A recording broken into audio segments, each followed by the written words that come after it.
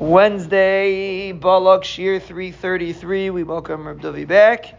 We're holding Perek Yud, Pasuk Yud Gimel, and we are discussing the Melchama. V'yigash Yoav ha'am asher yimel ha'melchama ba'aram v'yinusu mipanav.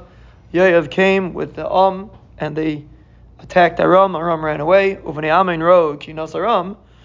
And the Bnei Amin saw that Aram ran away. V'yinusu mipnei Avishai. They ran away from Avishai. So Yoav left from Bnei Amin and he came back to Yerushalayim. So basically everyone ran away. They didn't obliterate the Goyim, but they just ran away. So basically the battle was over. Aram saw that they fell in front of Klai, so they decided they're going to come again. Hadadezer sent a message and he took Aram. Apparently there were a bunch of Arams. There was Me'ivra Anar, V'yavayu Chelam V'shoivach Sar Tzva Hadadezer Lefanav. There was Lefneim. There was an individual by the name of Shoivach, not such a well-known individual, but he was a very powerful man, and he came to attack. Vayugal David V'yasef is Kol Yisrael. So here it sounds like David came. Before it was Yoav and Avishai.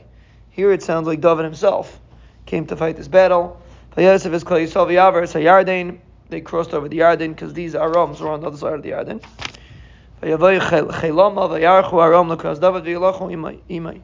Aram set up a battle against David. They fought with them. Aram ran away again from Klal Yisrael. David mi Aram 700 chariots, 40,000 soldiers.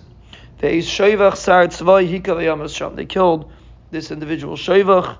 Chazal say the reason why he was called Shoivach is because he was as tall as a Shoivach. A Shoivach, for those that are learning, Beya is a dove cote, which is a very high place where the birds stay in, so therefore he was called Shoivach, because he looked like a Shoivach, a very tall individual.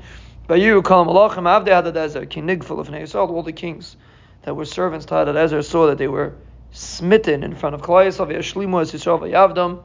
They made peace with Yisrael and they served them. Vayiru Aram lo'ishia oid es Bnei Amin. Aram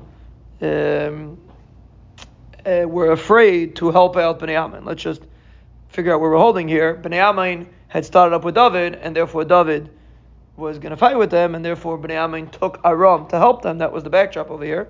So after David got rid of Aram, so they were afraid to help out Bnei Amin.